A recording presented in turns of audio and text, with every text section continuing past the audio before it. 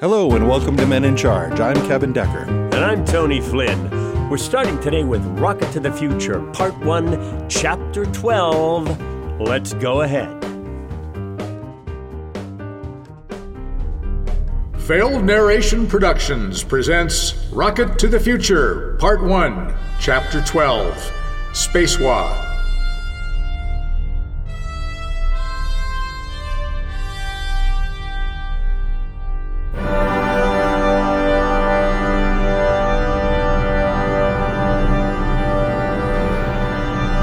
Boys and girls, once again we soar off to the space-age future, the year 1992, to join the brave crews of the Earth Space Force rockets, the Vanguard and the Nose Guard. That reverb effect was really cool. I hope I get to do some of that. Oh, quiet you.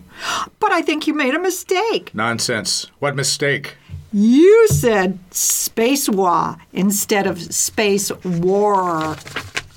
Well, that's what the script says. Big print. Can't miss it.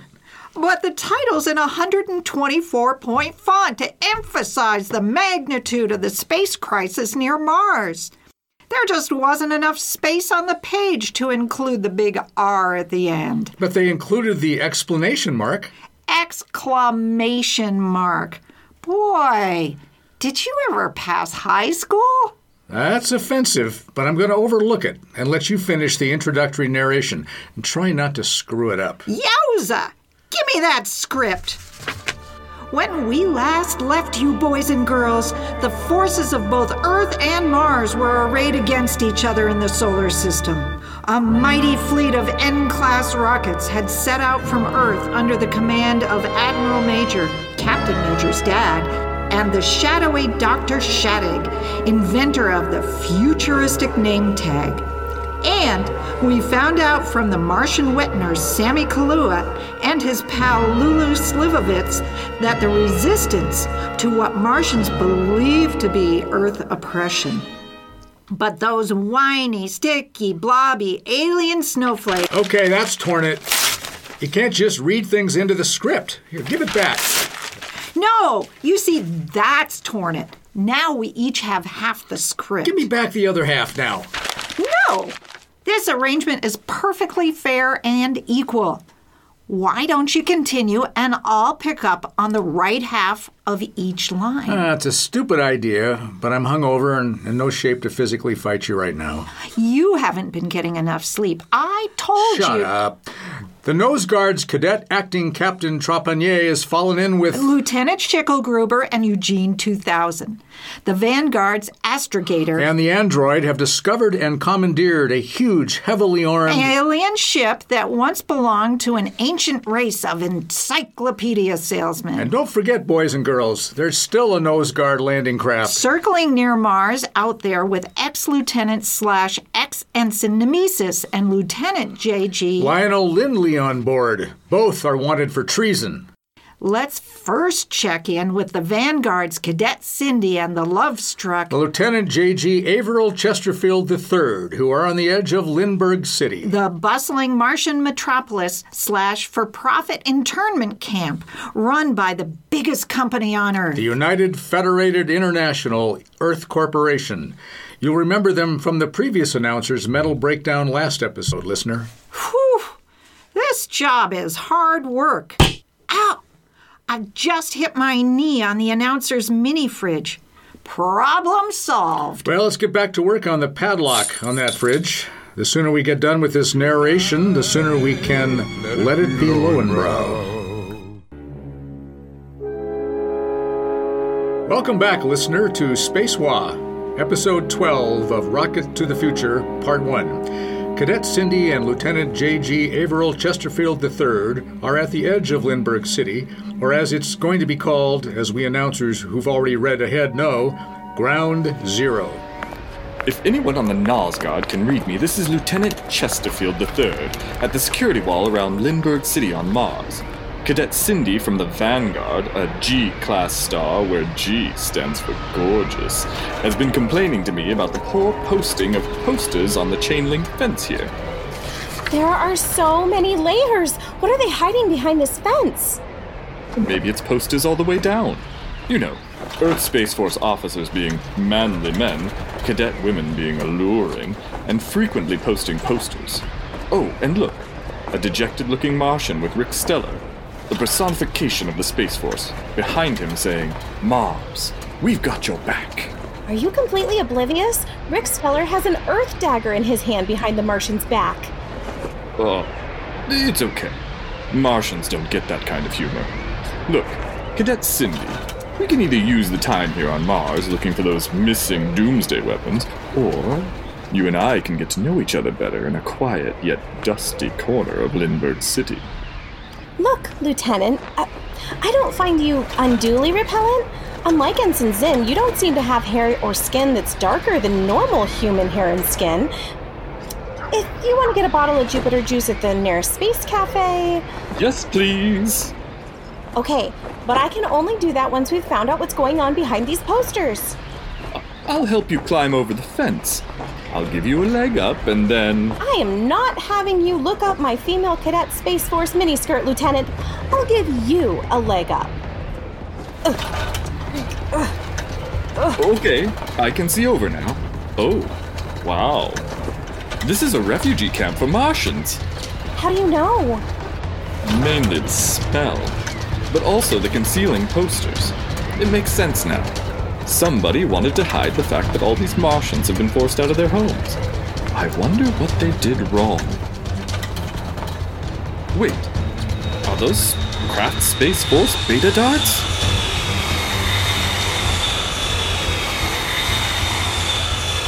If they are, they're preparing for a bombing run. All those innocent refugees. My uniform tunic's caught on the fence. Space curses. Oh, no! Lieutenant! Cindy! Cadet? Commander Train? Oh, Commander Train? She's my commanding officer and the jammiest of jams, Lieutenant. Our Jupiter juice date is off. Attacking force. This is Commander Iris Train of the Rocket Vanguard. Lindbergh City is a non-military target and full of civilians. Call off your attack. Hey, is that... Can't be. Iris Train? Yeah? Who wants to know? Looks like we're spectators to the beginning of a space war, boys and girls. Well, next up are the two characters who seem least germane to the big plot thread. Hey, what? Hey, what? That's... Ow! My face! Get your hands away from there. Yes, it's Lieutenant J.G. Lindley and his arch-nemesis... That's Nemesis. No, it's not. Now, shut up or I'll cut your mic. Can you cut the mics from down there under the board, fellow announcer? I have no idea what you're asking. But I'm almost into this mini fridge. I can already taste the delectable wine coolers that undoubtedly redound in there. Lindley and his nemesis is in the landing craft. Go! I tell you, Lindley, I am not happy with you for putting that exquisite hood ornament off this spacecraft. She's a woman, not a hood ornament. She has a mind of her own, a soul, a purse, and she has a name. She does she? What is her name, Sir Galahad? June Warfield, starts with A. April Tennyson, Alfred Lord Tennyson, Rachel Bowers. Tisk, Lindley. Shoddy memory. Anyway, I was going to steal this ship, quickly woo acting Captain Cadet Trepanier, then propose, then marry her. It'll be a destination wedding. Oh, and somewhere in the list of to-dos, I was going to put you off the landing craft. You were going to stab me in the back, Nettie? Again? What is it with you? Yes, I was probably going to space you. That was the plan. But damn me, I'm a sentimental old fool. What is sentimental about killing your academy roommate and, for what it's worth, your closest friend? I was trying to spare you from 100 years of imprisonment in the new Bastille that you'll now have to do because you let me out of this space brig. And you're not my best friend, Lindley. I didn't say best. I just said closest. Close enough, for example...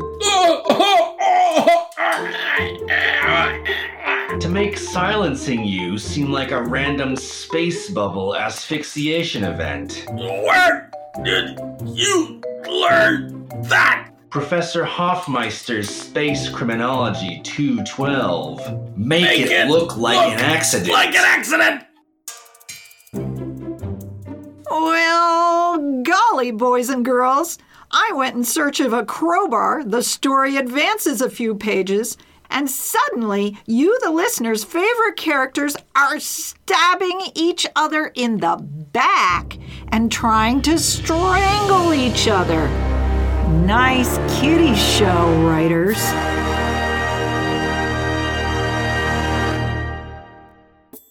Are subliminal messages being inserted in between the segments on your favorite public radio comedy shows? You'll find the answers strangely reassuring thanks to, you guessed it, Men in Charge. I hate to tell you this, but it's really not a kiddie show, not anymore. Why do you say that? Well, as a fan, I've amassed, for example, a large range of Rocket to the Future Part 1 Premium Edition Collector's Character statues. See here. Hey, Lieutenant Nemesis, Captain Major, those are nice. Do you have the whole set? Sadly, no, but I do have a couple rarities, a Farley Stubbs in his trash can, and 2 out of the 3 rocket men from Planet B. Mere children cannot afford them, and don't you dare call them dolls. No, seriously, respect. But we've got to get back to the story. Hand me that script. No, I'll get it. I didn't mean... I am so sorry. Boys and girls, I don't want you to see what's about to happen. You all know in your hearts I didn't mean it. So let's go quickly to Admiral Major of the Earth Space Force and his command N-class rocket, Nordlinger. It's pronounced Nordlinger, announcer. For God's sake, Admiral Major, she's being strangled by the other announcers. Show a little humanity. Cadet Beacons, status report. Definitely a weapon launch of some kind, Admiral. I still can't identify the rocket, if it is a rocket, in my Jane's book. It might be alien. You should have them fish for debris around us and check it out.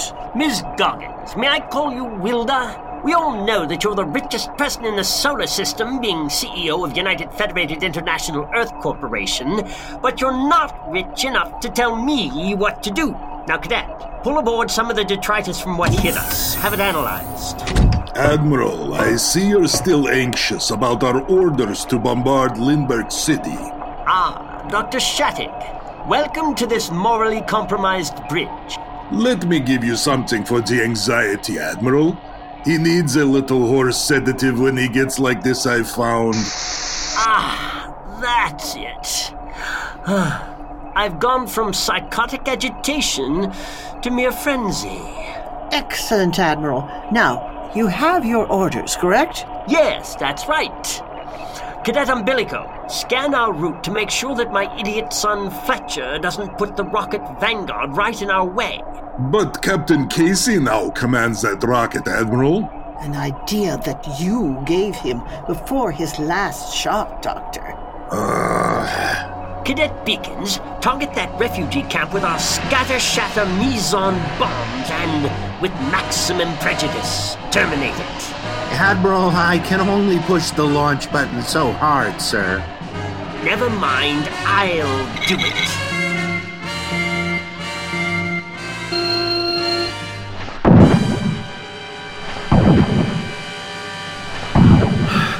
Well, that certainly got the blood up, didn't it, boys and girls? Mom was right. That sleeper hold is a winner. The other announcer went out like a light. Oh, yeah. The red light means the microphone was hot. Well, boys and girls, like I said, the other announcer went out of the studio to get a light. A light for a cigarette. No, not her cigarette. Gosh darn it. Don't smoke, kids. You didn't hear it here. And this would be a great time to transport ourselves to a sleek, phantom-colored vessel, one discovered by the chasm creatures on Deimos, and used to escape that moon by Eugene 2000 Lieutenant Schicklgruber and Cadet Acting Captain Trepanier. Oh, and me, Farley Stubbs. Whoa, old man? Where did you come from? I recognize you from my database. You are Farley Stubbs, who once sold galactic encyclopedias, but then became Professor Shadowy under the influence of a strange radioactive name tag. That's me, old fade into the wallpaper of the nuclear reactor, Farley Stubbs. Lieutenant, when you and Cadet Cindy ran me over between the bulkheads of the Vanguard, my body became jammed in the roller unit of your hospital gurney. But if you were in the workings of the gurney, you were so quiet. I agree. Very quiet. Super surprising. I must report that all this human verbal diarrhea is making my capacitors deform. Pliny, don't you agree? Absolutely, Eugene 2000. Gosh, it's just so electrifying to have another artificial brain to talk with. After so many decades entombed on that moon. So this is the machine intellect you reported, Lieutenant? Pliny is the artificial brain of this ship. Will you new folks be my friends too? Pliny is also lonely and desperate. Spent an indeterminate number of eons buried on Deimos, cut off from all communication with her builders, an ancient race. An ancient race of galactic encyclopedia salesmen you mentioned. I still don't believe it. Well, then you'd better look at this. It's the fancy nameplate for this ship. It's the UXS Galactic Encyclopedia, apparently. And there's nothing a galactic encyclopedia salesperson, past, present, or present, would love more than to avoid creatively naming the flagship of their sales fleet. I know this from personal experience. Well, I hate to break up your inefficient Cro-Magnon jib-jabbering, but Lieutenant Schickelgruber, it's about that time. Coming up on a fleet of Earth rockets. Time? Time for what? For revenge. What the hell was that? I thought I detected a helmeted human inside a glass space pod, traveling swiftly and glancing off our bow. I don't mean to interrupt. This isn't very important. That's to say, I'm not very important, but that's a fleet of N-class rockets out there. Top of the line. Go, human war industry. Pliny, power up the torpedo bays with the explosive encyclopedia payloads. Hey, now I think that a human officer ought to be giving the orders around here. Particularly one that's made 110% more dashing thanks to the chasm creatures and their biosurgical and flutonic operations on me. Schickelgruber, Fritzy, you know it makes you less hot when you talk about science, right? Those explosive encyclopedias are deadly, especially if you shoot with the third revision of Galactic Encyclopedia Volume P through RH, a particularly impactful volume, particularly as it itself contains an entry for the term particularly impactful. I am at my limit with your dithering, organisms. Pliny, target at launch all tubes. No, G2000. Pliny, wait! The stakes are being raised in this space war, boys and girls. There's so much more we could tell you about the middle of this conflict, but we're trying to get this chapter done before happy hour in the gentleman's club downstairs. The explosions, the space battles between laser cannon and gigantic metric wrenches. You'd actually probably like to hear that, but instead, here's something completely different going on Mars. It's insane!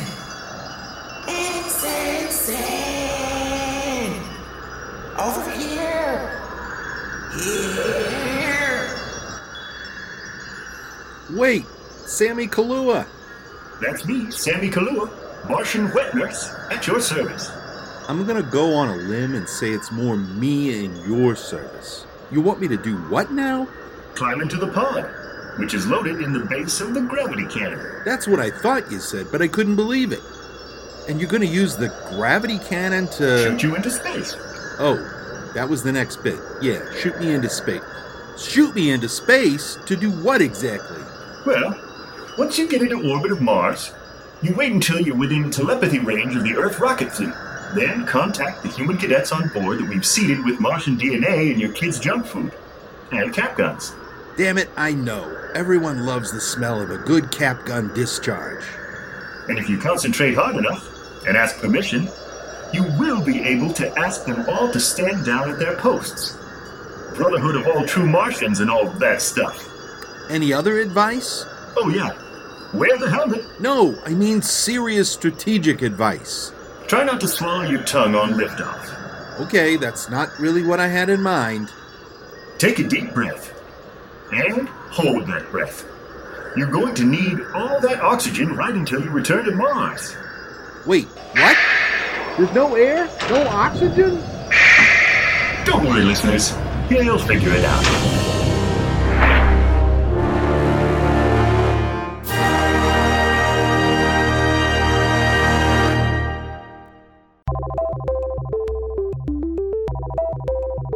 Hey, yo, everybody.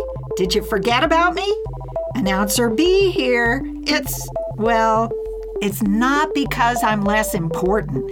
We just flipped a coin at the interview when they offered me and Announcer A both part-time jobs at Failed Narration Productions. But that's how the dice fall sometimes, partner. Howdy, gamblers. You gotta know when to hold 'em, know when to fold 'em, know when... Stop it! Ow! Ow! Ow! I walk away for half a scene to grab a chalupa, and I return to find this. This is why you are, and will always be, Announcer B. Okay. So now, boys and girls, as we approach the end of our chapter, we at the same time discover the beginning of the chain of events in what you've been listening to so far. The chain of events that dramatically ended with Commander Train's one-woman stand in defense of the Martian refugee camp. Classic Commander Train. I hope they make a collector's edition statue of her in that scene, on top of the collapse fence and a pile of Martians.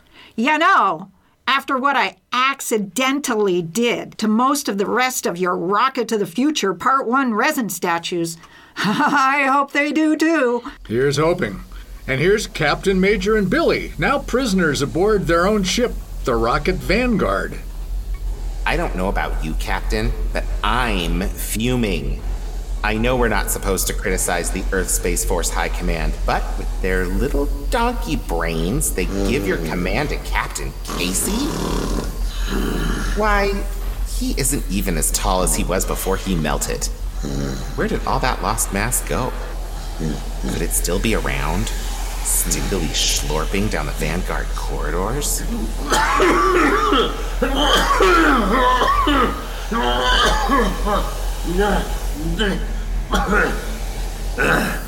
Billy, could you get me more space gin, Billy?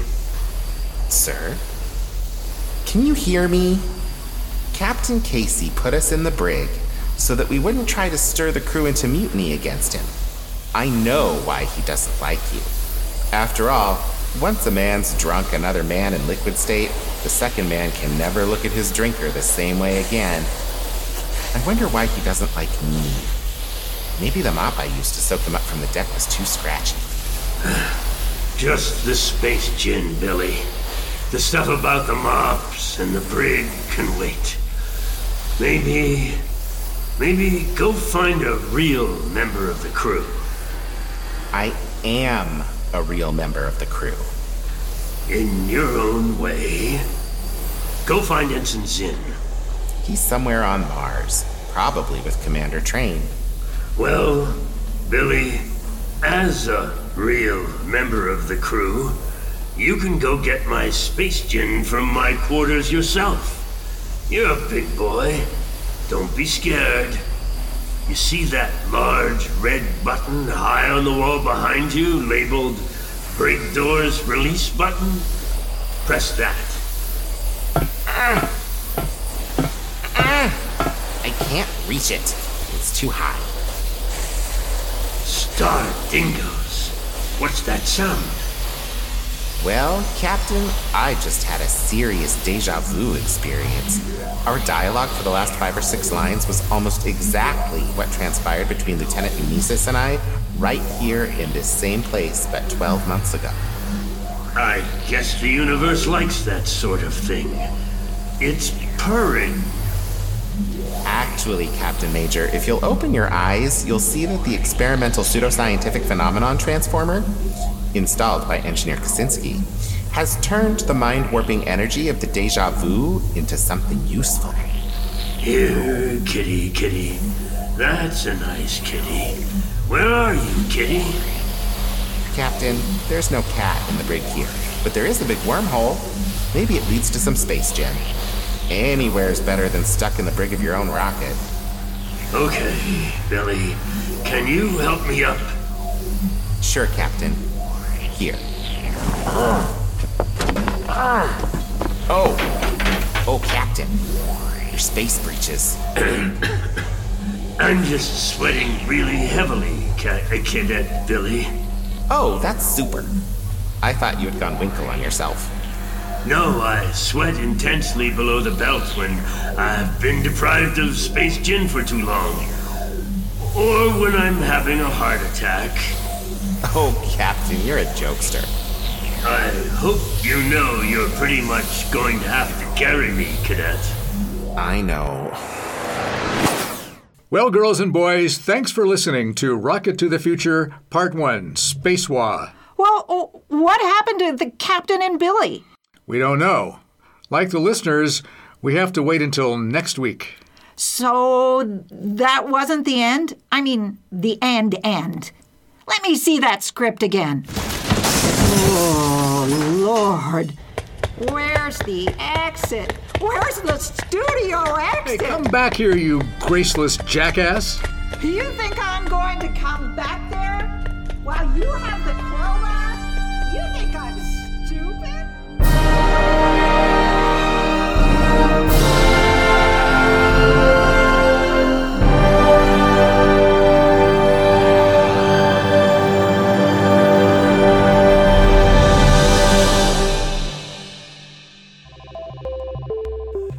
Okay, Kevin, you wrote this script, and it took you not as long as it always takes me to write, but it's time for me to thank our cast.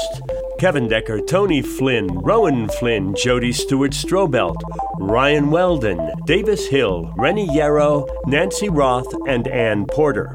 And we'd also like to thank the Bad Plus for our theme music, 7 Minute Mind. And thanks to the Shadow Parliament that always supports us, Nancy Roth, Savannah Estey, Vern Wyndham, Carrie Boyce, and Nisha Schramm. And the man whose county fair blue ribbons are all for ham hock juggling, Brian Lindsay.